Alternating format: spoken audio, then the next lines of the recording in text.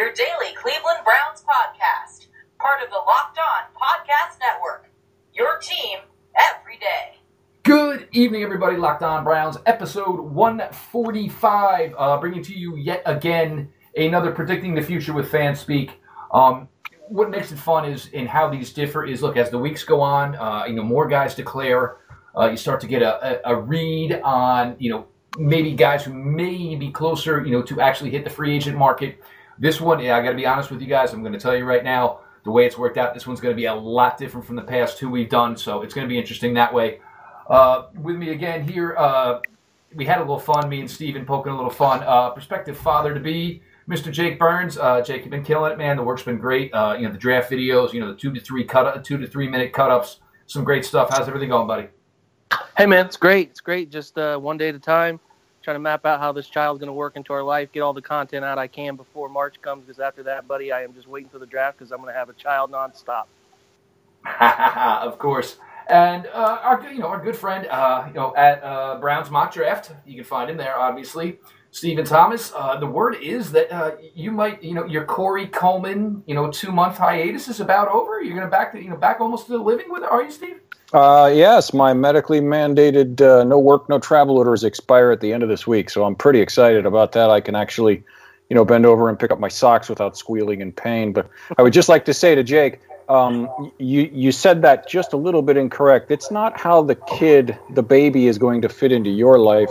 It's how you're going to fit into the baby's life. Just so you know, my friend, you're now number 3 in your house as soon as that kid comes around. There's pets there. He may be 4th, 5th, who knows? Yeah, he may fall out of the top 10. This is true, yeah. Oh, yeah, I'm just the facilitator here. He may be a day 2 guy. Yeah, I'm day 3. There's no doubt about that. Small college day 3. Maybe a UDFA, who knows? But like I said, guys, this one actually worked out a little bit differently here. The way it worked out, went after free agents that we liked. We did the free agency part beforehand, so that part's already established. We can talk about that, and then we'll get into the draft aspect of it. And hopefully the FanSpeak app works with us, as Steven says, who's on it every day. With all the declarations coming as fast as they are, the little hitchiness as FanSpeak's updating their site. So we'll pray and hope that everything works out here well. Maybe the guys over at FanSpeak took like an hour and a half break for dinner or something like that. So I'm going to go to Steven here to get us kicked off.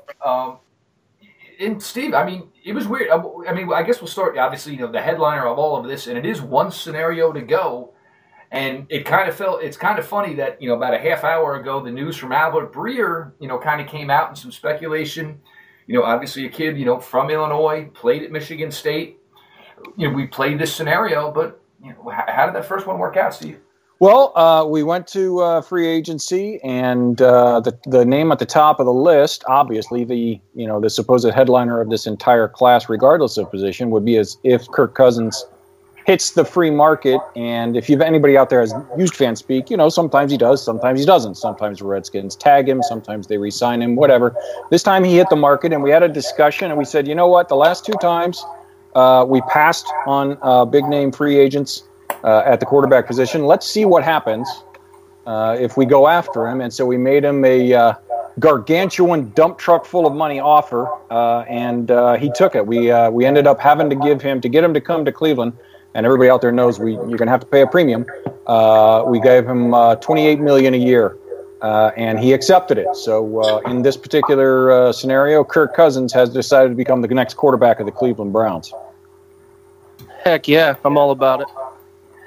Look, the thought here is you have your interior offensive. You have your offensive line in place. You have your defensive line in place. You have a lot of youth on the roster. If you have a guy at 30 years old who's looking at this, and look, there's been some power play moves here in this front office. Obviously, Highsmith, the news today of Wolf. I think it becomes more of a sellable product, even with Hugh here. And like I've mentioned, you almost have to make this, because you're going to keep Hugh here, you have to make it idiot-proof. I think they're making those steps in the front office. I think that's what they're doing. And even now, even if there's a rough patch, a rough beginning, you're ready to show Hugh the door now, because now Dorsey can look at Jimmy Haslam and say, look, we've done everything. We've put everything in place. We made it idiot-proof. But the problem is the idiot. So you get Kirk here. Obviously, you're gonna pray for Josh Gordon to continue on his path. You're gonna pray for the health of Corey Coleman. But what's going on front office wise? I mean, you've made this a sellable product, so it's going to be interesting in that respect. And if Kirk were to come here, I mean, you can't turn it down. I mean, what you have, 4,000 yard seasons. So it's a hard thing to turn down, and it will be kind of funny that, obviously it was the RG3 and Kirk Cousins Redskins, and now both of these guys found their way to Cleveland. I think it's certainly interesting when you consider, there's two sides to this whole Kirk Cousins thing. On one hand, you consider the Browns and the negative history that has come with the franchise since '99, and the state of quarterbacks of this franchise that comes along with that stigma since '99. And you think to yourself, and I've found myself thinking the same lines too, what quarterback would choose to come to Cleveland. But right. when you step back and when you analyze it, it's not as bad a picture as you think. If you can get, and I've talked to a couple people on the social media sports forum known as Twitter about about that, if you can get a commitment of health and a couple year commitment from Joe Thomas, you have a pretty good offensive line. From left or right. Sean Coleman leaves a little bit to be desired, but he's improving every day, and that's not a position that they can't still upgrade. But you have a really, really dynamic receiver in Josh Gordon. You have Corey Coleman, who can be a really good number 2 given the right situation, in a catchable ball rate that's anything in the respectable numbers. And then you got the ability to draft some guys, and you got the ability to draft or sign some other skill position players. So there are certainly some worse situations to go to. I mean, if you look at the wide receiver situation in Jacksonville, if they lose the other guy, we're going to talk about Allen Robinson, and I know they haven't had him all year, but they're not loaded with options. What makes that much better of an offense to go to? What makes Denver that much better an offense to go to if you're just looking at a pure weapon standpoint around them? So it is far-fetched, but if we can do what we talked about here and back up the Brinks truck and present to him the plan and how this works for him long-term over a 5-year period, it's not that crazy, guys. Yeah, I think you and I had a conversation with somebody, could have been 2 months ago, and I think it was you, Jake, although I could be wrong on that, where we discussed the possibility of, and I still think, like you said, it's far-fetched at this point that he comes here, but one of the ways they could attack it would be like a simultaneous recruitment of him and, one of the other top wide receivers. You can talk to them both at the same time and say, hey, look, we want both you guys, so it's not, it's better than it looks right now, so maybe you talk to Kirk Cousins, you talk to Allen Robinson at the same time or something like that, and that may not work. I mean, we have no idea, but it's one way that they could attack it. And then, like you said, weapons-wise, all the guys you talked about, plus our tight ends, plus Duke Johnson, plus 6 picks in the top 65 that you could get another running back, you could get another wide receiver.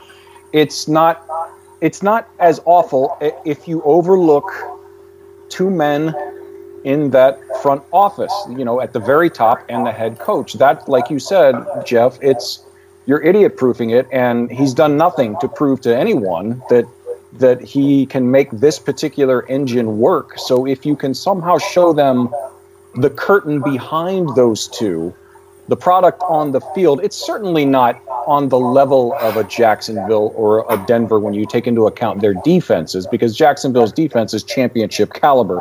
And I think if the numbers work, that's a perfect marriage for him, for Kirk Cousins. Now their numbers, that's a whole different story, but you could get him here. I mean, it's not impossible. I just find it very unlikely. And then you bring into the discussion, what do you do at 1? Because as far as non-draftable quarterbacks, the discussion seems to be there's 2 guys that would be your starter next year, Kirk or the trade for Alex Smith route that everyone has been talking about for the past week. And they both have their pluses and their minuses. Now, Kirk, in my head, would not come here without some sort of assurance from the front office that they're not also going to draft a superstar at 1. Because he doesn't. Why would he want to come to another headache like that, where he's always looking over his shoulder and he's constantly being critiqued? So, and I think that the front office would be just silly. That'd be the only guy in my mind as a nobody on Twitter who thinks about front office stuff too much, like we do. That'd be the only guy that would stop me from taking a guy at the top of the draft, because you're going to commit. Like our contract here is 5 years and $28 million yearly. So you'd just be silly to not go all in with that. I mean, you can worry about it later, but for the immediate 5-year window that you would look at to compete with this guy, it just would be silly to then take another quarterback with it. So, keep going. I didn't mean to cut you off there. No, that's fine, because that's where I was going to head next. Now, I know that's the logic, and it makes perfect sense. Obviously, it does. Personally, just me, since we have so many picks and can still do so much damage elsewhere, or help elsewhere would probably be the better term, I would still go ahead and do it. As bad as this franchise has been since the return, if you take out the expansion year, this will be only the third time they've ever picked number one overall, which is just really hard to believe, which is the amount of losing.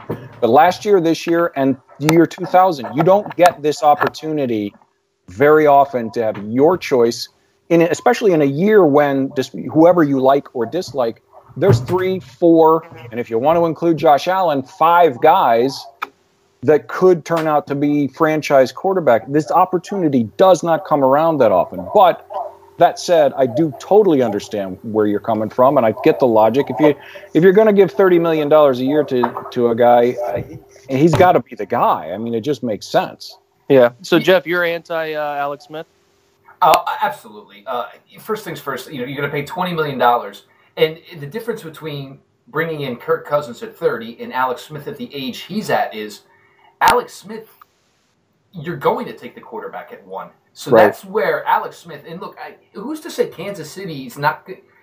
I think Kansas City, they need to move Alex Smith. They know they need to move Alex Smith. Pete Smith went into great detail on this last night. They're over the cap. They have to find a way. Right. And he is obviously, when you have Mahomes ready to go, he's the guy you're going to move.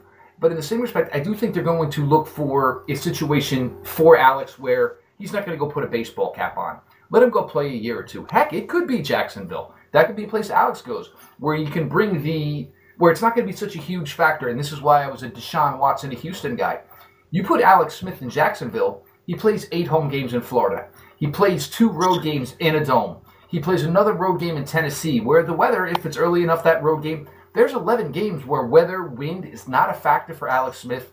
The arm strength isn't of these, upper elite quarterbacks, and he can still go down there and produce pretty well. So, but you bring in Kirk, no, I pretty much take quarterback off the 1 because for me, I paid this guy to do the job for 4 or 5 years. Why would I draft a guy at 1 now to wear a baseball hat? And, I got to sign him to a second contract, and he's maybe taking 150 snaps. Yeah, right. No, I go ahead, Steve. My bad, buddy. No, I was going to say that, and that's the difference. What do you prefer? Do you prefer Cousins at, for 5 more years, or, Alex Smith, who this year played, he was one of the top-rated quarterbacks, so he's got, you would think 2 more years left in him, and you're bringing him in to be a bridge for the one guy. It's all about which attack angle you prefer, and there are merits and minuses to both angles. I think from a Browns perspective, it's nice that they have multiple options that they can attack, and as much as, you say you prefer Cousins, and that's totally understandable, if they went with Smith and then a guy at 1, well, now your quarterback room it's better than this year. And if somebody gets hurt, at least it's taken care of for a year or 2, and you've taken 2 shots. So like I said, there are merits to both ways. Yeah, I think if you go into next year with one of those 2, you feel really, really good about quarterback for the first time in guys a long time. Right. And that's a win. I do think that there's certainly an angle you can take to not take a quarterback if you get either one of those guys, but there's certainly, if they get Alex Smith, they would be very wise to invest in a quarterback, whether that's at 1, 4, or a trade in the middle somewhere.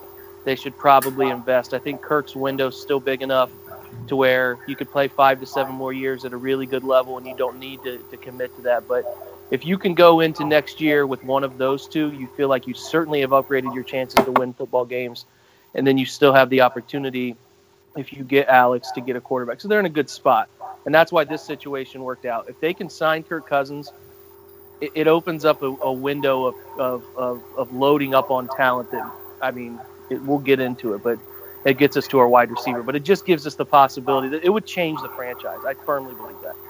And Steve, I want you to go ahead and give the details here. Obviously, we've mentioned, Allen Robinson came in this I think this shoe would drop before you would get Kirk to commit, because I think Kirk would then look at it and say, wow, there's a lot going on here. And, all of a sudden, hey, maybe I'd be interested in Cleveland too. All right, let me hear some numbers, because maybe I'm really interested in Cleveland.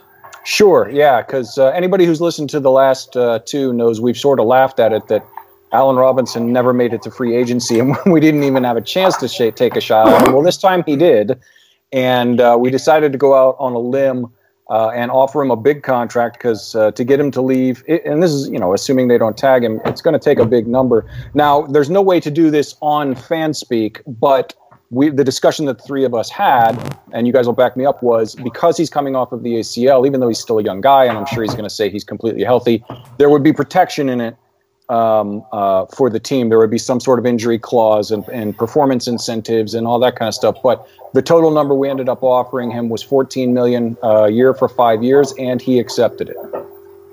Yeah, that's a great deal. I think Allen can play split or flanker. I know that we typically want to book in him and Josh Gordon outside, but I think Josh Gordon's really deadly in the slot too. So you're talking just best case scenario. Everybody comes back. There's no reason to think they won't at this point. So if you can have those three as your top three and draft another guy or two, fellas, you're really looking at something here, because the picture of what Allen Robinson can be when he's healthy is pretty good, and he can be a number one. And if you have two guys who are number ones, you got a chance to be really dynamic. And when you add Kirk Cousins to it, you're looking at a completely different offense. And now with Corey Coleman, obviously he has slot experience from his days at Baylor. There's just it makes it, and if Ryan comes as the offensive coordinator, that's fantastic. There's just so much you can do here. But the thing is, it gives your skill positions, it's almost like a batting order now. You've got tight ends that you can call plays for. You've got Duke Johnson. Obviously, we're going to address the running back position. Now you've got three wide receivers. Corey Coleman hasn't shown it yet, but what he showed at Baylor, his capability is of catching 70 balls a year. It gives a lot of meat to it, and it's going to be a lot more difficult to defend this offense. Yeah, and I think it's like you were saying, Jake, about how you think Allen Robinson can play both spots, and Josh can play both spots, and Corey has slot experience. It's sort of like we talk about whenever we talk about Minka, he's like a Swiss Army knife guy back there that gives you a lot of options with your personnel and your blitz packages, because he can do so many different things and disguise it. It's sort of that same concept in that you could take Josh and line him up in the slot for this one play, and Allen's more than capable of handling the outside, and you can mix and match so they never know. Not only do you have all of the options in the batting order, like Jeff said, they never know where they're coming from. And with a guy like Kirk who can deliver the ball to them, you're cooking with gas in a hurry here. Yeah, and I just think matchups, man. I think, if you get the NFL is becoming more and more man-to-man, athlete on athlete, and pass coverage, and if you can get Duke Johnson one-on-one with linebackers, if you can get Josh Gordon on an inside against a nickel, or even if someone's tracking him specifically, that's opening up A-Rob outside one-on-one or Corey Cole. You're talking about one-on-one matchups that you can win all over the field. It turns into a pick your poison. Teams won't be able to blitz like they want to blitz, and it'll look different. That's why, I get everybody hates Hugh, and I'm an anti-Hugh guy too. I'm on that bandwagon. But like I said, I break down those games every Monday, and there are times, guys, when there are people open. So, and they just don't have a guy that can get them the football the way that they need them to get them the football. So I think that there's certainly an angle here that things could seriously improve in terms of moving the ball at the right distribution level as an offense. Now, Hugh doesn't seem to want to be the guy calling plays, and maybe that's wise. That'll help things here. But the more playmakers you get in an offense, and you get a quarterback like Kirk, who's going to be a massive upgrade over Deshaun, it's going to look like night and day different from the year before. Absolutely. What you want to do is, when you have this much capital, and this is what we've been saying, is add to it. Because look, the product that you have, yes, it was 0-16, but a lot of us feel and understand it wasn't an 0-16 product. Right. It ended up as an 0-16 product, but now you just add a whole bunch of toys to it. Good Lord. We were able to bag, and the defensive side of the ball worked out really well as well. Steven, I guess go ahead here and get us started. We were, obviously we know we need some cornerback help. There would be no other reason for our defensive coordinator to be playing guys 9, 10, 11 cornerbacks 10 yards off the line of scrimmage. Then he didn't have faith in him. But a guy, it's been a long road for him to get to be productive. Snag somebody from the Bears. But go ahead, Steven. Yeah, well, the next one where we all seem to agree that it makes perfect sense for them to be really aggressive in free agency is the cornerback market. And with the Bears' new head coach coming in, there were reports coming out that they're going to redouble their efforts to keep Kyle Fuller. But in this particular simulation on Fanspeak, he was available, so we threw a bunch of money at him, which I think it's probably going to be less than he ends up getting if they're that hot after him. But we got him for $8 million a year for 5 years. Yeah, he's the guy. I mean, there are other names that were there when you sent over the list. Malcolm Butler and Tremaine Johnson were available. So. But I like Fuller, man. He came on this year. He came on the second half of the year. We caught him live there at the end of the year, and he really was in Josh Gordon and Corey Coleman's hip pocket, running with him really well. I think he's a great value play. I think he's a guy who's getting comfortable in the league, who will only help in a man scheme, a guy like Greg Williams who loves to play man-to-man defense. So, yeah, I think it's a good fit. I think it also leaves a little wiggle room in the draft to draft somebody, too. It only adds to the depth, I think, that is out there. Go ahead. It was an easy selection. Tremaine Johnson, and look, maybe the money Fuller got here is probably, it could be more than that, which is understandable. Right. Tremaine Johnson is probably going to command more. But when you're looking at it, and if you're going to spend money, do you want to spend it on a guy who looks like and played like a CB1? And, Fuller, everything fell in line for him this year where he looked and played like a CB1. So that's a guy you go chase down. And I think that a big thing will be, I don't really necessarily care which guy or two Greg gets. I just want him to be comfortable playing them at a decent level. Get them up into people's face and have them play. And this is the overall arching feel for me for the entire, just get who you believe in. If that's Kyle Fuller or if that's Tremaine Johnson at the price tag, get who you believe in so that there are no excuses about, we're playing our corners 10 yards off because you could see the personnel. I don't want to hear that anymore. Get who you can get and get. Give your pass rush guys, Agba, and Myles Garrett, give them a chance to get after the quarterback and stop playing, the most simple, beatable pass coverages that you can find where you got your corners playing at a depth that is ridiculous and just lends to a death by 1,000 cuts. So get your guy or two back there who gives you comfortability in playing the way you claim to want to play. Yeah, exactly. I don't want to, as a fan, be watching on Sunday, and if it's third and less than 5, know before the snap that some guy's going to take 3 steps, turn around, and be wide open for a 4-yard hitch, and then 2 yards before they can make contact with him. It's just if they make the throw, it's a guaranteed conversion on anything less than 3rd and 5, and I don't want to see that anymore. Yeah, that's why I just said Kyle Fuller, because I feel like he played really sound man-to-man defense this year. Whoever that is for Greg and those guys, They got a good group in the front office now that knows what to match up what these guys are looking for. Just find their guy and go with it. And when you look at the Fuller family, I mean, you're talking 4 guys who played in the NFL. I mean, these guys have been going one-on-one since they were like 3. So, I mean, you know what you're getting with a guy like that, and, that's a guy you want. And, Steven, you do this every day, and there's some times where I look at it, and the first thing I come at you with is, who's going to rush the passer? Right. Well, this one fell in. Obviously, 1 year here with the Jets. And the thing I love most, before you say about him, is even if he doesn't get home, he's got the ability to get the hands in the air. So that's what you need. Look, I don't need sacks, but I need you to be disruptive. And batting passes down is disruptive. Coney Ely. Go ahead, Steven. Yeah, absolutely. The edge was the next spot that we decided to go after in free agency. And we looked at the names. And if you look at the potentially available edges, there are some players out there, but there's no headliners. There's no, I don't Myles Garrett type guys that are out there, but they're all contributors. And so it's kind of a, what's your favorite flavor? And so we decided to throw $6 million a year at Coney Ely, and he accepted our offer. And I think just like Jeff said, he's not a guy you're bringing in like if you had signed Peppers in his prime and you want 13 sacks out of him. He's a guy that if he gets 5 sacks, that's great. But if he also gets a bunch of hurries and at least allows Myles Garrett on the other side to work against one-on-one most of the time, then he's doing his job. That's exactly what you bring him in for. Yep, I'm with it. Get your guy up front who can add to the pass rush depth. I think you can't have it like this year where you brought in when Ogba and Garrett went off the field, or those two, their injuries, they didn't allow those two to be on the field together all that much. But you don't want your second unit to drop off. I love Nate Orchard. I love what Carl Nassib can bring, but it's not good enough. It's just not good enough in that second unit or guys that rotated into that first unit. I wouldn't be opposed to more than one Coney Ely's in this group, but I'm good with it. I think you just have to add to that depth up front, and you have the money to do so. And it's a good signing. Well, and the thing is now, I mean, you have such a deep rotation, and maybe they did the wrong thing with, okay, we'll take the first unit out for a couple of plays. Maybe let's go a little bit more individual subbing. You know what, Myles Garrett? Yes. You know what, sit for these 3-4 plays.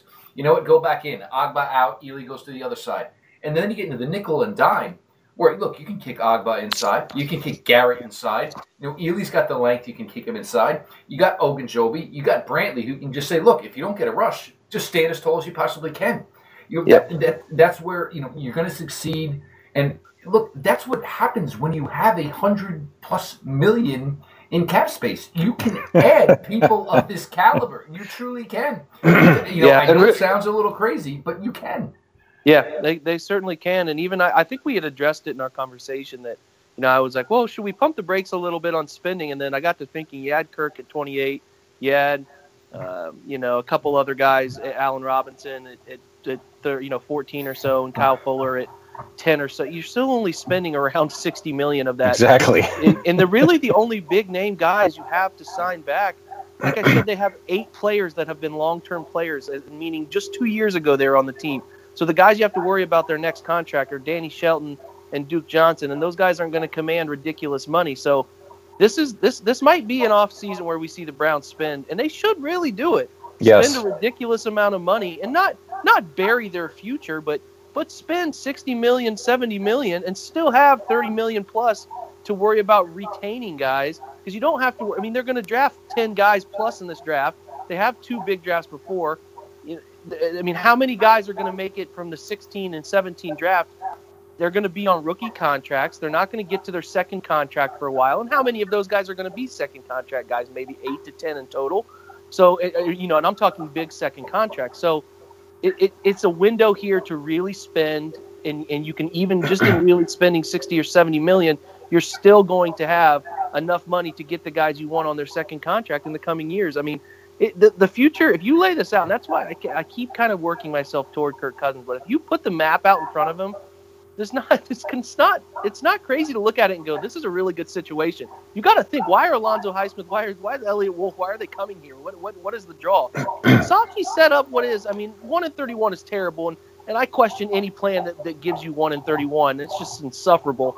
But there's a treasure chest of things that are going on here in this absolutely that you can really hit home runs with, and you can be a hero. So this plan is and the assets that they have are really, really intriguing. And I think that's why you're seeing big names jump on like they're jumping on. And then there's Joe Thomas's money eventually coming off. Jamie Collins' money eventually coming off. Some of these guys, and Ogba and Garrett looking at, Zeitler and, obviously Treader, that money's going to come off. So, there is money that's going to come off in the next 2, 3, 4 years that's going to open it back up. And not to mention that the cap every year, you're talking, 8 to 10 million each year it rises. So, it's conceivable and it's doable. Right. Yeah. And with the way the cap rules are now, and people are so adept at, they're way more adept at manipulating it than they were even 5 years ago, let alone 10, 12 years ago. Especially with this much room, they have the opportunity to front load a lot of this stuff. And so then in a few years when, let's say they have a monster draft class and they all are big second contract guys, like you were saying, Jake, let's say more than you expect are. If you front load these guys you're hammering cash at now, you're going to have, a bunch of cash available in 3 years to give those guys what they work. So if they do it correctly, we the three of us said all year there's a golden opportunity laid out in front of them. It's just the Hugh and the Jimmy factor. How do you look past it? I don't know. Yeah, but on paper, there's a lot. Yeah, you just have to hope. There's nothing else we can do. We can be afraid all we want. We just have to hope that Jimmy has now brought in some people that he can stay out of the way of here. There's a power structure there that runs through Dorsey that is that is just, it's a group of guys, and you mix in Andrew Barry and Paul DePodesta, that balances a really good front office. And, it's not as crazy as we think it is to think that this is a pretty good situation for them to be in. And, that could really spring launch a pretty good dynasty going forward. Now, I use the word dynasty loosely, but when you look at it, I would so much rather, and we worry about, I think to myself, I worry about, how much they spend. I would love to be in Kansas City situation for once, where we're actually worried about having guys that push us over the cap. Right. I would love to be that. We're always the team that goes into, we got $100 million in salary. Let's spend money. Let's get good players in here, and we'll worry about that when we're winning. So, the chance is there. The right names are jumping on board. It's given me a little bit of hope. I'm still waiting on Sean Ryan on what happened with that today. So, there's some good stuff going on here. We'll get to the draft, and we'll knock it out of the park and show these guys it's pretty easy. Well, that's the thing. You sit and you look at, all of the, and I don't have the expertise to judge these guys in the front office, but everyone seems to think these are all, great hires. And like you said, it's a bunch of really strong minds coming on board. So in my head, I'm thinking to myself, oh, has Jimmy finally learned his lesson? Has he finally said, you know what, I'm not good at this, apparently. I'm going to step back and let you guys do your job, and I'm just going to be the guy that writes the check. Is he finally going to do that? And then I tell the Cleveland in me comes out, and I say, don't get sucked in, don't get sucked in, don't get sucked in. So it's all right there, but I'm still firmly in I'll believe it when I see it mode. Show me W's. That's the only way to get past this. Yeah, I need to take back the word dynasty. I shouldn't have said that. That came out. little excited. Dude, 3, 5, and 11s in a row is a dynasty on the North Shore. No kidding. It's a matter of perspective in life. But no, I think that they just have a chance to actually accomplish a realistic goal of winning, setting up themselves to win for a long time. Now, this is a completely different podcast, the merit of whether what they did was worth it to get there. We'll see. They got a really good chance. I hope that they can align their minds to make good use of what is going to be a really, really big offseason. Right. Yeah. And as now Steven gets the fan speak, the draft portion set up. Look, let Jimmy walk the parking lots where people don't want to punch him in the face. Let him walk the parking lots where, hey, it's game day. We want to get we got to get a W today. Right. But guys, Locked On Draft. John Ledyard, Trevor Schema, they do a fantastic job. Trevor will be down for the Shrine game in Tampa. Both will be down in Mobile for the Senior Bowl. Guys, get on the show. They're going to do some great stuff from both those All-Star games. It should be in your rotation. John, Trevor, both good friends of mine. It's something you guys truly need to go ahead and check on out. Steven, we're going to let you get us started there. But, like we were saying, look, you can do this sort of damage with the free agent class. And, I'm sure Pete Smith, when he's going to hear this, he's going to get all over us. There's going to be able to way to manipulate the cap here. First things first, get the talent in the building. Worry about it later. That's the thing of it. And Jake, like you were saying, you bring in the talent. You'll work it all out later. And look, if you got to say goodbye to somebody because you have too many good players, well, boo-hoo. Yeah, we've never had that in Cleveland. We've always worried about. It's like, I'm just sick of this time of year being the big time of year. I don't want that anymore. I want them to spend the money, worry about the cap if it becomes a problem. Like we said, I'd love to worry about the cap, or I'd love to worry about, man, we don't have a first-round pick this year because we traded up to get this guy who killed it. That's kind of sucks, but whatever. We won a couple playoff games. That's what I want to have. Like, who cares anymore? Just get the talent, get it in the building, and figure it out later.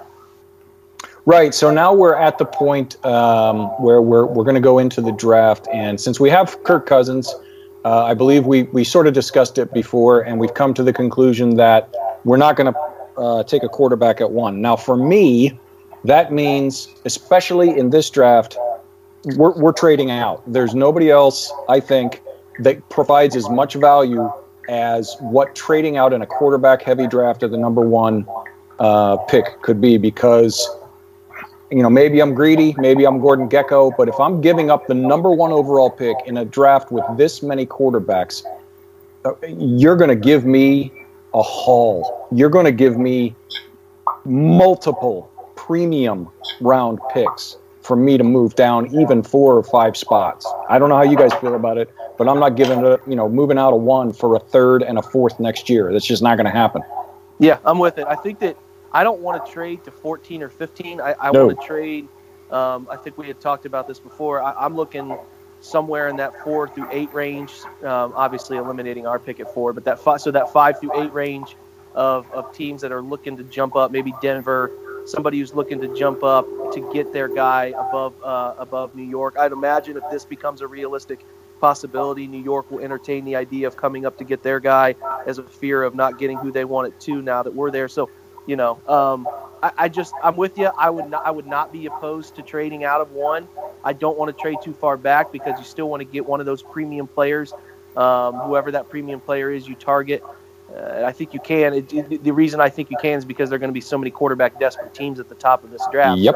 So, it would be a home run, guys. I mean, if you can sign Kirk Cousins, feel really good about your quarterback position, and trade out, get a 1st round this year, a 1st round next year, a 2nd round this year, so get a 1, a 2, and then next year's 1 and 2. I mean, that would be. I mean, come on, that'd be fantastic. So I would not be opposed to trading out. I certainly wouldn't want to go below 6, 7, or 8. No, I agree with you there. You want to stay top 8, and I'll be honest with you. Going down to whether it's 5, 6, 7, 8, that's fine. And even if the picks of the 2nd round variety are 19 picks, that's okay. Keep stockpiling. You have the extra capital. It gives you maneuverability to do whatever you need to do, because you've still got 2 top 10 picks. You've still got 3 2nd-round picks. You've got the top pick of the 3rd round pick. But with what you've done here, free agency, now you're getting to the point where, look, I'm only drafting starters. And then day 3, I'll add depth. And you look, offensive line. Maybe you're looking to draft a future left tackle. That's fine. Defensive line, with the Ely addition, I don't know how much you're looking to add there. So you get into that point with these guys, you're going to go bang out some starters. Then it's depth guys, maybe depth day 3. And with the scenario we've laid out, I don't know if you're even, making 12 selections in this draft. You might not need to. No, you're right. I would not go below. You guys are talking about top 8, and that's certainly fine. But personally, I wouldn't go below the Jets because that seems to me to be the Denver and the Jets directly behind us at 5 and 6, behind the 4th pick. Quarterback needy. And if we have taken Cousins away from Denver, now they're really quarterback needy because they think they're still in their window if they can get a quarterback. So I wouldn't go below those guys because then you can get not 1 but 2 of the top guys. Now, a perfect scenario would be trade down with the Giants at 2, pick up some stuff, and then trade down again to Denver or the Jets or somebody like that, pick up even more stuff. And then you've got how many picks? You've got the same amount of picks next year and the year after that, premium picks, and you still got a bunch this year. I would not be averse to throwing in, like Jeff, if you said, if it's going to be a 1st and 2nd this year and a 2nd next year and a 1st next year and maybe a 3rd next year, maybe you throw in a couple of our day 3 picks this year to soften the blow for them because where are we going to? I mean, I do these mocks. And sometimes if I have a big free agency day, by the time I get to the 5th round, I'm looking around going, who am I supposed to? I can't pick another cornerback. I have 7. Exactly. You get to the point where you're like, I can't pick any more guys. There's no more room in this phone booth. So, you're going to have to move some of those into future assets next year, even if it's, day 3 assets next year. It doesn't matter. But my thing would be, and let's not go for the gold. Let's not try and do the double move down here. But my thing would be no lower than the Jets, a minimum of 1 future 1st. Probably at least a future 2nd plus the 2nd today. That would be what I would be going after here. Let's go to 6. Yeah, pull the trigger. Let's go to 6. All right, here we go. We're going to propose a trade to the Jets. Because it's going to be great when they draft Josh Rosen, and then everybody in the Jets lore who doesn't realize sees Josh Rosen wearing a F Trump hat while playing golf, knowing that Woody Johnson is now in England right now, working for Donald Trump. Okay, the Jets have, obviously we're going to take pick 6 from them. They have 2 seconds, actually. Yes, they have do. Pick 5, and then they have pick 17. Do we Seattle's ask for pick. 5? Oh, absolutely. We ask for the earlier one and a future 1. That's what we're asking for then. Oh, I want their 1 and I want their 3 next year too. They're 1 and They're, they're 3. they're coming up 5 picks, guys. I mean, I'm going as much as I can get from them. Okay. Do we want to throw in some day 3 picks here to sweeten the pot? No. No? Nope. All right. So we are offering 1.1 for 1.6, 2.5, a future 1, and a future 3. They have declined. Well, Jake's a little greedy. Turn the 3 into a day 3 pick, and then I think you got it done. Let's see, a future 5. They have declined. All the right, Jets don't want to win. Let me see. Let's throw in. Let's throw in our first 5 from this year, and our 7, and see what happens. Declined again. They don't want to do it. All right, go to the next game. What's next? We want to try for Denver at 5? Yeah, do it up. All right, Denver at 5. Josh Allen goes 1. 2, pick 8, a future 1, and a future 3. Nope, nobody wants to trade. This is crazy. Take away the 3 and make it a day 3 pick. All right, let me see. Let John Elway pick his quarterback. Declined. Well, we're going to live in a hypothetical world where I know that has to come true to make it done. So just take away the extra pick and we'll take 1 next year knowing you would actually take multiple picks. All right. If they decline that again, then there's something funky with the system. Yeah, there's definitely something funky with the system here. Hang on a second. Let me see what I can do. Because there's no way that a team can come up to get their guy without giving up their second and multiple. Got it. Good. What do you got? Okay, so we moved it. Crap! It went away from the screen. We moved from 1 to 5. We got the 8th pick in the second round, and we got a future 1 and a future 3. So we in the second round have the 1st, 3rd, and 8th pick in that round, and the 31st. Oh, fantastic! So we now have 1, 2, 3, 4, 5, 6, 7 picks in the top 65. And I don't think they would not make another pick. They would just start selling them off. You would have to. I mean, after they make those, you would think, and they would start maybe packaging the later 2 and the 3 to move up and get even higher guys, or maybe package 4.1 with some of the lower picks and move up to another 3rd round pick or something like that. But you're right; you'd start moving them into future assets at that point. Absolutely. All right, get that puppy rolling. It's almost like an expansion draft, fellas. It's kind of wild. Yeah, right. where everybody's available. Okay. Here's who. Let me screenshot this, and this will highlight an issue. Okay. Well, Steven goes ahead and does that, which will get us on the clock at 4, and then obviously 5. Guys, Locked On Eagles. Like I said, I'm going to help be good here, promote all the rest of the playoff teams available. Locked On Eagles. Michael Kiss, Benjamin Solik. They do a great job there. Guys, a lot of written work from them. They do a great job with their pod. Go ahead and check them out. I know it's not the way Eagles fans wanted it. It's a tough sell because Carson Wentz, a guy I was not a huge fan on, phenomenal year. Obviously, now the season's in the hand of Nick Foles, and I don't think Atlanta was the matchup they wanted. But it is what it is. I think it hurts Philly from the fact that it's probably going to be somewhere in the 40s for that game on Saturday. I think Philly fans and the fan base was hoping it would be more closer, obviously, to the teams to slow down, obviously, the dome team, in the speed with Atlanta. But check out Locked On Eagles with Benjamin Solik, Michael Kiss. The guys do a great job over there. Great, consistent work. So go ahead and check them out before Saturday's game.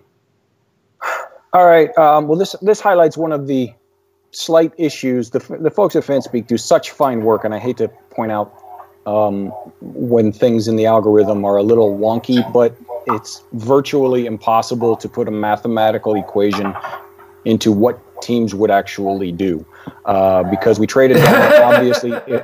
Obviously, if Denver would be trading up to 1, they're going to take a quarterback. But in the simulation, they took Barkley, and then Sam Darnold went 2, and the Colts took Minkah Fitzpatrick, which again I don't see that happening. So the 2 guys that we sort of counted on still being there, and in all likelihood would still be there in real life for us at 4 and 5, are now gone. I tell you what, I have a fun scenario to play here, and I think Jake's with me. The 7th player on the board here right now the 9th player on the board, I would absolutely hammer out at 4 and 5, and I'd be okay with it. 7th player on the board is Roquan Smith from Georgia, for those listening, and the 9th player on the board is Darius Geis from LSU. Yeah, I'm just pulling this up. Denver, Elway's getting fired, so is whoever they got. I don't know, can he fire himself? But, I mean, look, you're not trading up for Saquon Barkley. I mean, look, obviously, exactly. Sometimes these things happen. And, look, I understand, and, I've had Matt on the show. I know how highly Matt thinks of Saquon Barkley. So this could just be a case of where, the sim went based on top player on the board. Absolutely. And look, there's some guys who have Saquon Barkley as a top player on the board. Yeah, I'm with it. I mean, it's entirely possible he's gone to the Colts. I mean, they could take. He could be gone. That's not crazy. I don't think Minka's gone, but that's it could happen. I'll tell you who my eye catches with these 2 picks. I look at Bradley Chubb, and I know that's going to cause, and we can debate this a little bit. There are 3 guys that I think are just elite in this group. I think that numbers 5, 6, and 7 are elite players. I think Quentin Nelson is an animal. We don't need a guard, so he's out, but he's elite. And I think Bradley Chubb and I think Roquan Smith are really, really good football players that are right there.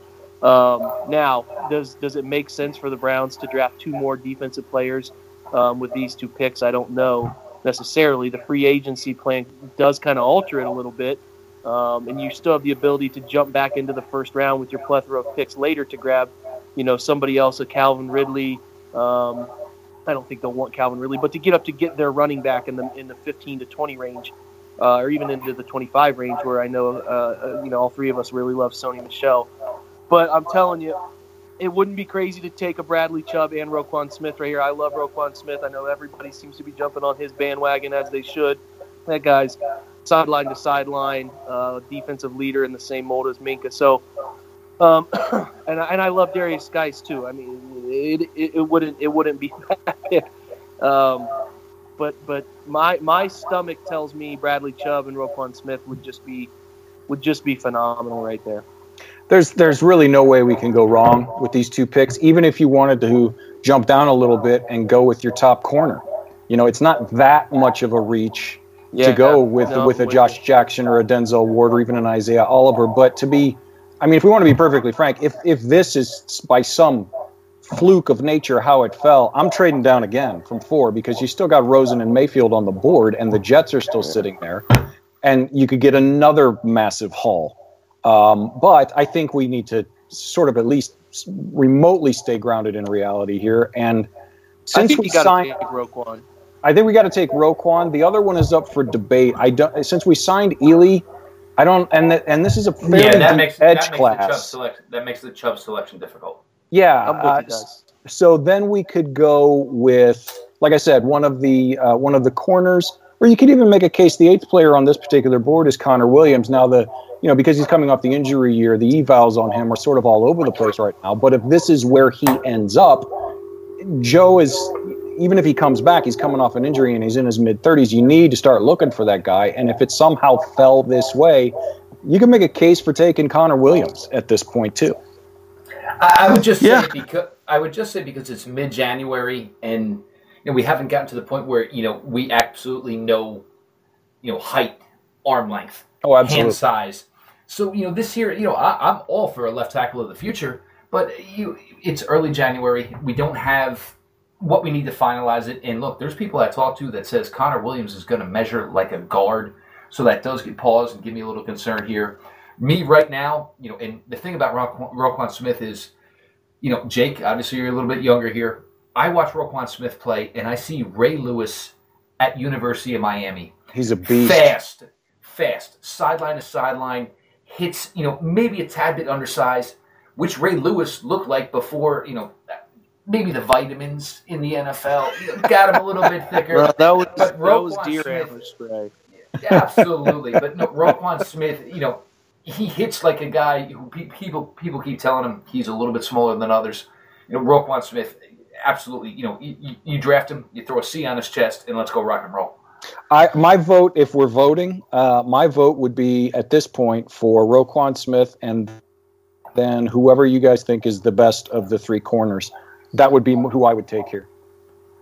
All right, well, let's go ahead. I'm agreeing Let's with put that. Roquan. That's the situation. Let's put Roquan in here at 4, and then obviously Roquan's back in. to back. We're on the clock at 5. Yep. So I'm not going to resend you the board because the only thing that's changed is we took Roquan. Absolutely. So you can see it. But yeah, right now. And the other thing, though, is this Go isn't ahead. so much about value now because Right. we've set ourselves up for the future. We've set ourselves up for the present. Now it's just look, you're allowed to have what you want. What 2 do you want? So it's not a question here. I can't lie. I think Josh Jackson, with the progression he's shown from Iowa, and you just got to think that's going to continue to escalate. He's not going to walk in day one, and you're going to ask him to be a starter. I think I'd go Josh Jackson here on the length, the ability, and obviously a guy who can cause turnovers, which is something this franchise drastically needs. Yeah, I'm with it. I think that it probably is going to come down to Denzel or Josh Jackson. We'll need to see how they do in testing and all of those things. But Josh Jackson has a little bit more of a knack for finding the football.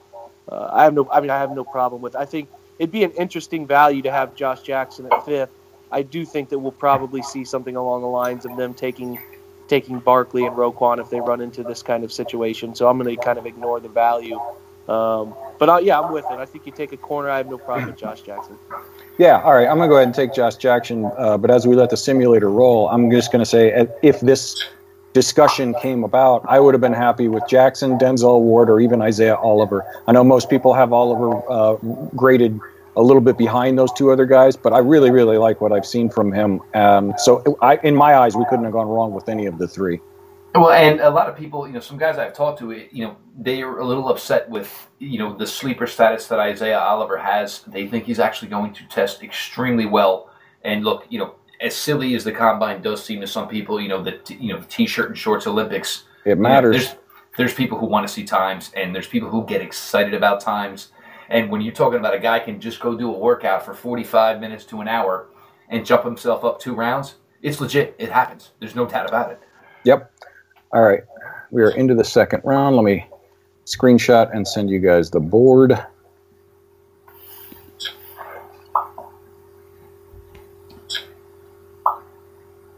As we eagerly wait, you all know the name I'm looking for here. You guys know the name I'm looking for. All right. Put this in here for you. I would imagine he'll be there. I mean, Damian Harris will be back in Tuscaloosa, but Yeah, well, you're Wow, going to be that surprised. was crazy. You're going to be That was surprised at where crazy. Matt has the guy you're talking about ranked, and we'll be able to take advantage of it here. I don't care. Take him.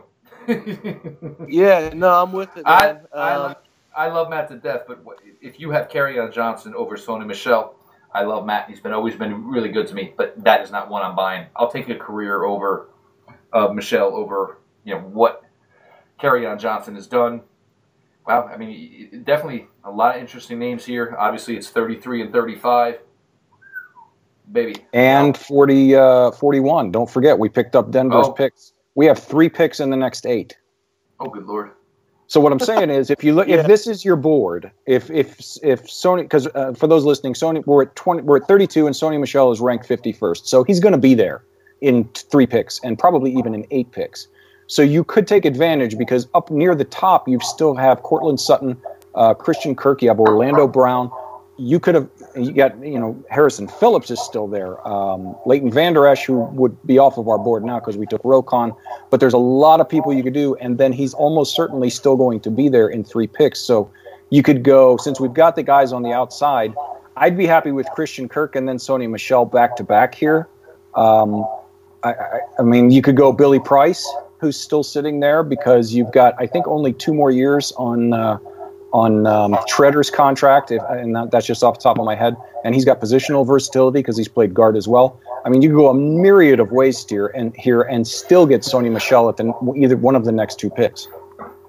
No, I'm of the belief and I think the last time we did this, I was preaching for Sony too.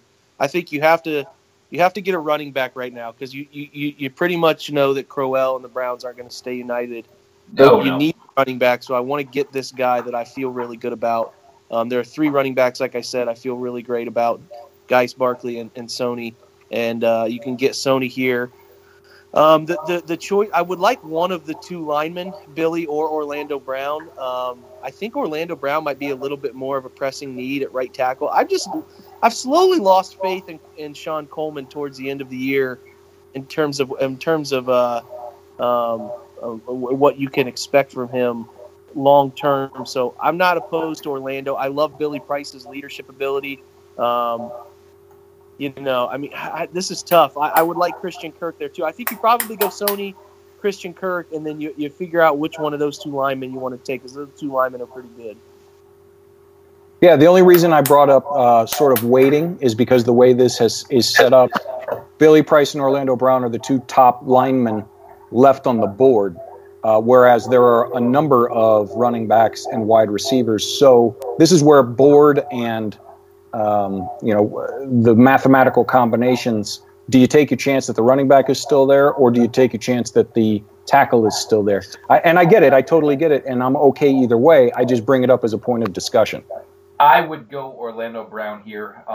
It's a nice story for Cleveland. Obviously, everybody knows about his father and what happened. Obviously, I would go Orlando Brown here. I think we can get Sony in 2 picks, and that's going to get us a position to start talking about wide receivers.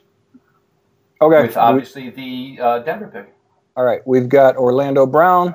2 picks later, Sony Michel's still there. He comes off the board. So our first 4 picks.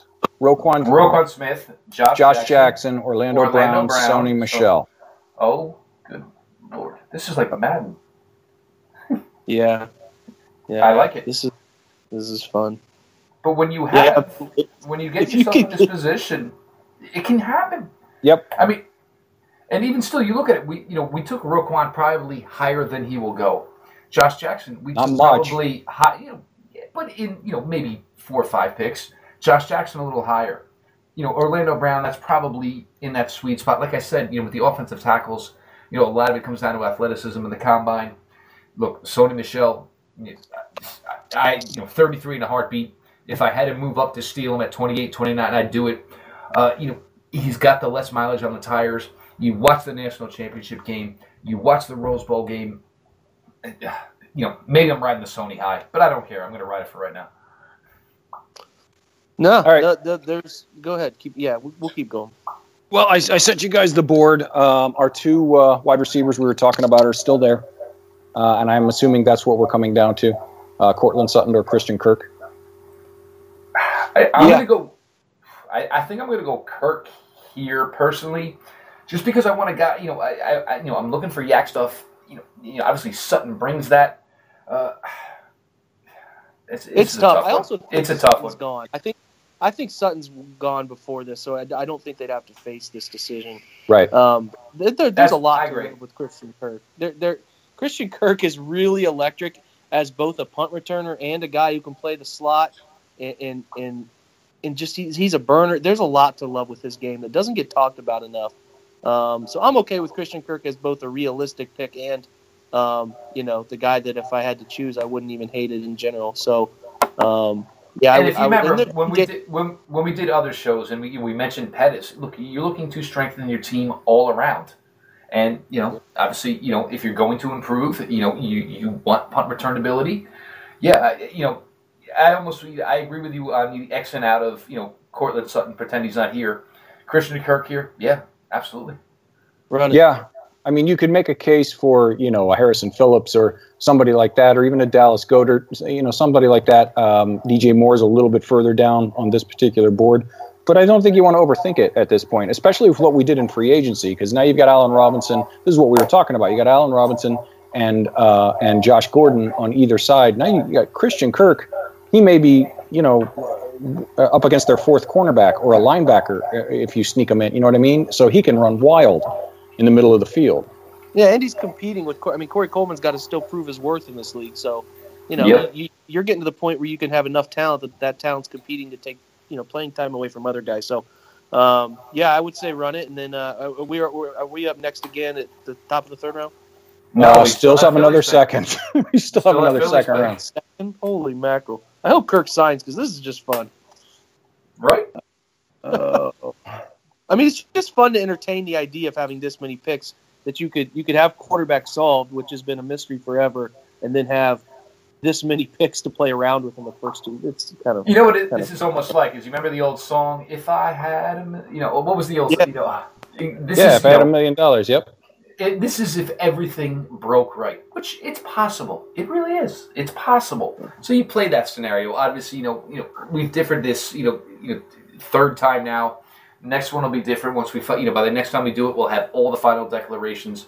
So Steven's going to go ahead and bring up this next thing. But look, and now that you have an established NFL front office who knows this game, who knows how to play it, it's not so much driven on analytics.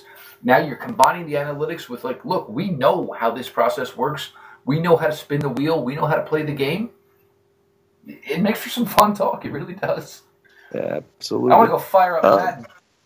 I am actually going to send you guys a second picture here, and you'll know why when you look at the board, just as a point of discussion. Okay, there we go. All right. Now because you want to target some safeties, yeah. Exactly. So we're at the bottom of the second round here, and again, we have basically back-to-back picks. There's one team in between us. We've got, and so far we've picked up Roquan Smith, Josh Jackson, Orlando Brown, Sony Michel, and Christian Kirk.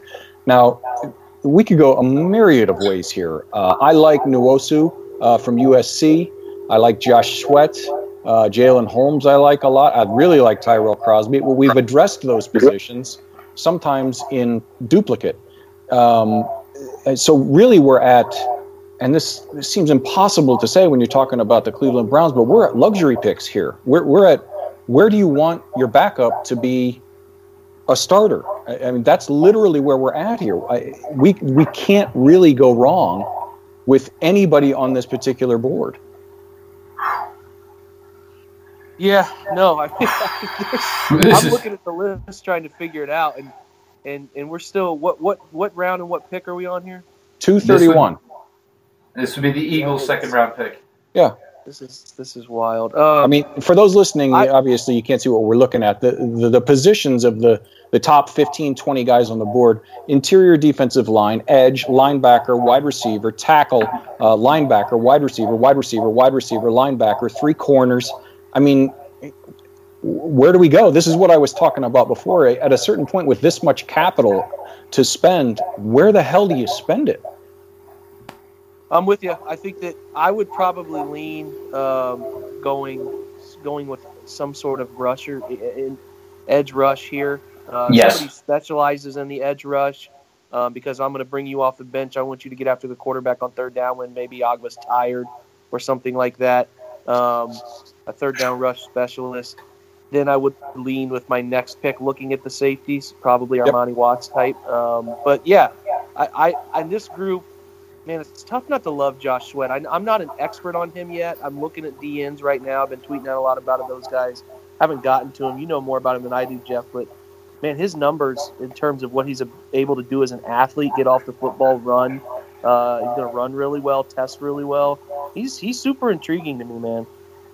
The thing with Josh Sweat, it's going to come down, and this is one thing that, look, you, Steven, me, we're not going to have the Prevy. The medicals are going to be key. Serious knee injury as a senior in high school. No one's going to know that except maybe the Matt Millers of the world and the Dane Bruglers. They're going to get that type of information about what his medicals read. But also, Tony Pauline, tweeted out today, and I know I retweeted it. He's going to have a ridiculous combine. He can get north, which is what you want from a pass rusher.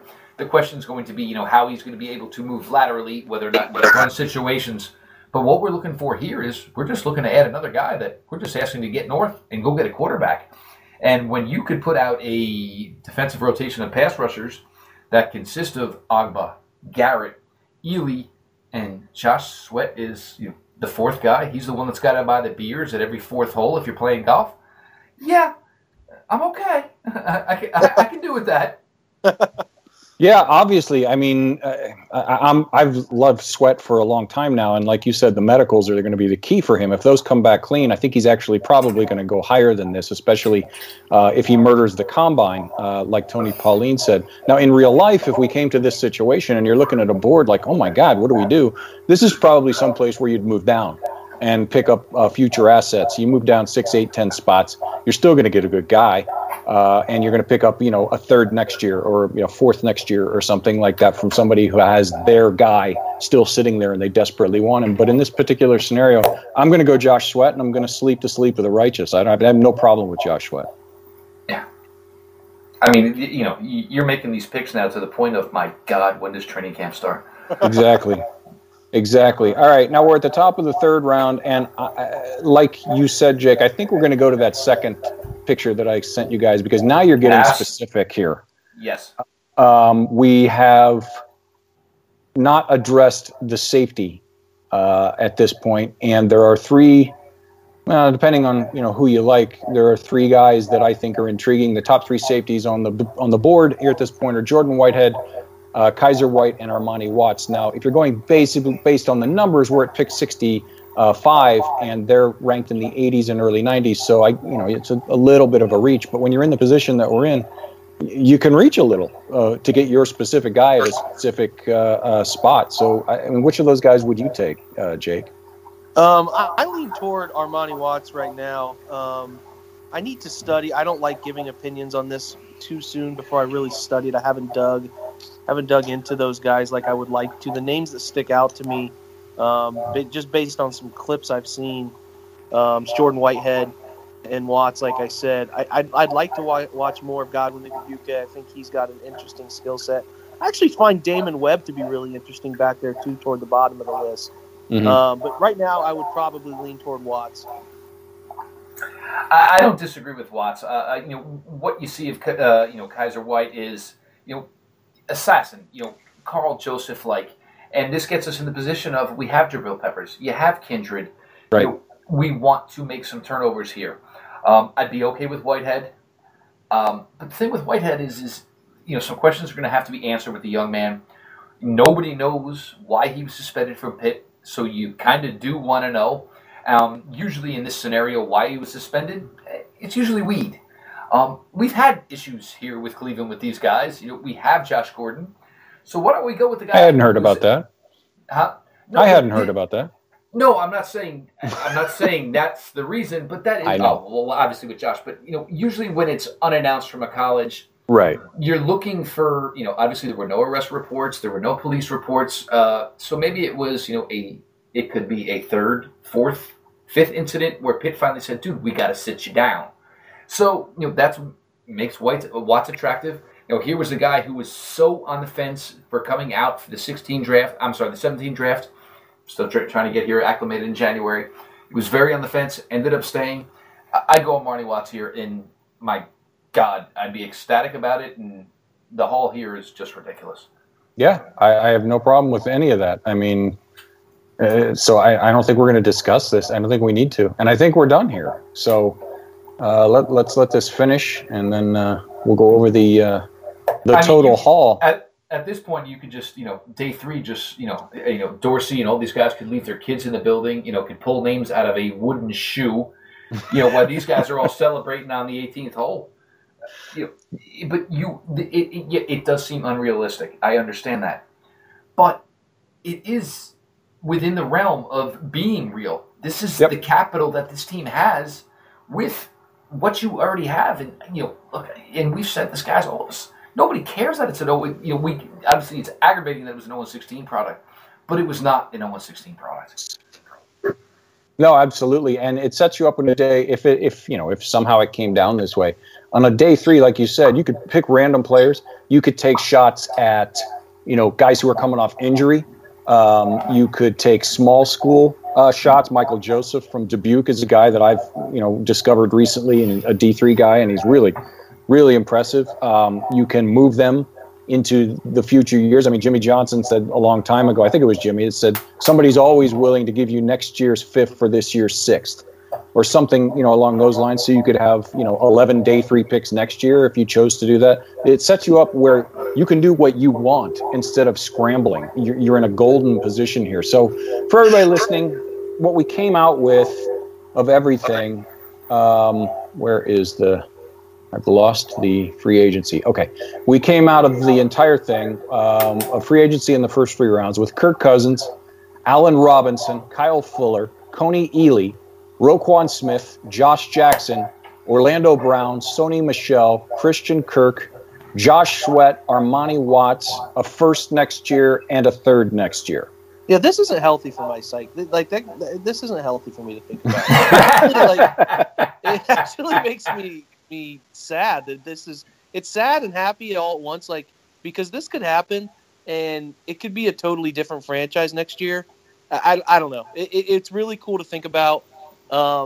If Kirk Cousins signs, it really changes everything. It changes the entire dynamic of the franchise. Yeah, it absolutely does. It opens up trade windows. It opens up the ability to bring in top-tier talent around him at the beginning of the draft, yet get more draft picks on top. I'm telling you what, man, the more I think about it, the more I think that Kirk wouldn't be that crazy to come here.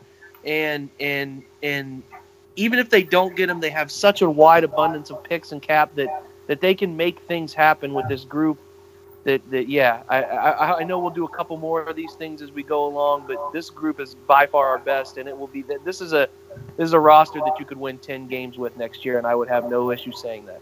But this is the dynamic of, spending a pick to bring in Alex Smith, or the difference of the dynamic of Kirk Cousins doesn't come here and you go quarterback at 1. If you get Kirk interested and he does come here, my God, the wealth of opportunity opens for you. It's just absolutely ridiculous. I mean, you look at this, what it's done here. I think of the movie The Program. Put the wife and children to bed and let's go looking for effing dinner. Yeah, man, it's crazy. It's. I mean, we've been saying it for months that they could turn it around. Now, again, you've still got the people that have not proven that they can do anything but screw it all up, that are in charge of this whole thing. And we know which two guys we're talking about, but on paper, nothing has changed. Nothing has changed. I mean, I know I went on a massive rant when they lost to Pittsburgh that day on Twitter. Anybody who followed me saw Merry Christmas. Out of character level of anger from me. I normally don't tweet that angry, and I went off. But on paper, it's all still right there. I was thinking of you as Clark Griswold throwing the Christmas rant and shoving your cup in, getting more eggnog. It's good. And that's about the mindset I was in. It was totally out of character for me. But yeah, I mean, I think it was you and I, Jake. If they can sell Kirk, and whether or not you think Kirk is that guy, that's a whole different discussion. Whether he's an average guy that's played above his head, or whether he's been held back by whatever, that's a whole different podcast. But just the fact of him being here, that could attract a guy like an Allen Robinson and could attract a guy like a Kyle Fuller. Now you're really, it could make a massive jump, and you're playing against a fourth place schedule next year as well. So, I mean, it's not unrealistic the things that we've done here, I think you both have said, it seems unrealistic, but it's not. And I'm just going to echo that. If they can get that first hammer to fall, if they could get Kirk Cousins to come here, I'm very dubious that it would happen. But if they could, none of the rest of this is unrealistic at all. Think about it, too. When Kirk gets his presentation made, if he has a meeting with Cleveland, which we hope he will, it's different sitting down at a table with Sashi Brown and Andrew Berry and than it is sitting down with Elliot Wolf, John Dorsey, and Alonzo Highsmith, along with Andrew. I mean, there's just names there. There are guys that you look at and go, when you sit down with your agent and say, these guys have a pretty good plan, and these guys have won in Green Bay, and they've done things here. Like, this is a competent group that you can sit in front of, and when you get presented this as a free agent with a plan, it's different when it's delivered from those types of people. You know what I mean? So I'm cautiously optimistic. Again, we talked about it. The head coach hasn't changed and the owner hasn't changed. Those are still, the ball and chain are dragging us down a little bit here, but there's just a lot of opportunity. There's a lot. The free agency with Kirk will tell us a lot. I don't like getting my cart in front of the horse concept here, but it just has the potential to really, really be a different franchise next year. This discussion of who to thank for that and whether it was worth it to go through these dog crap years that we went through to get there, it's worth it, but it's fun to consider, guys. That's all I'm saying. And let's also talk about if they get Kirk and they have the big free agent haul and they trade out of 1 down to 5. I mean, there's nothing wrong with Roquan Smith and Josh Jackson at all. But realistically, the picks at 4 and 5, if that were to happen, are going to be Minkah Fitzpatrick and probably Saquon Barkley.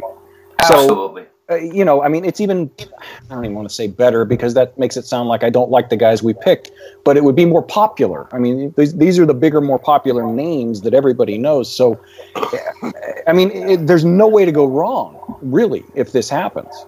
No, and also you sit Kirk Cousins down and say, look, you don't even have to win the Super Bowl. You get this team playing in an AFC championship game, you are now LeBron James level in Cleveland. Yeah. You get them in the playoff hunt on December 15th. You got it. You're hanging out with LeBron. I mean, that's where it's at. And, so, I mean, it's fun. And, obviously, I mean, I know we're probably going to get hammered a little bit on this one, that it's a Fantasyland one. But it isn't that far of a stretch from reality. And like you said, if you can get that shoe to drop, a lot more is going to fall into place with it.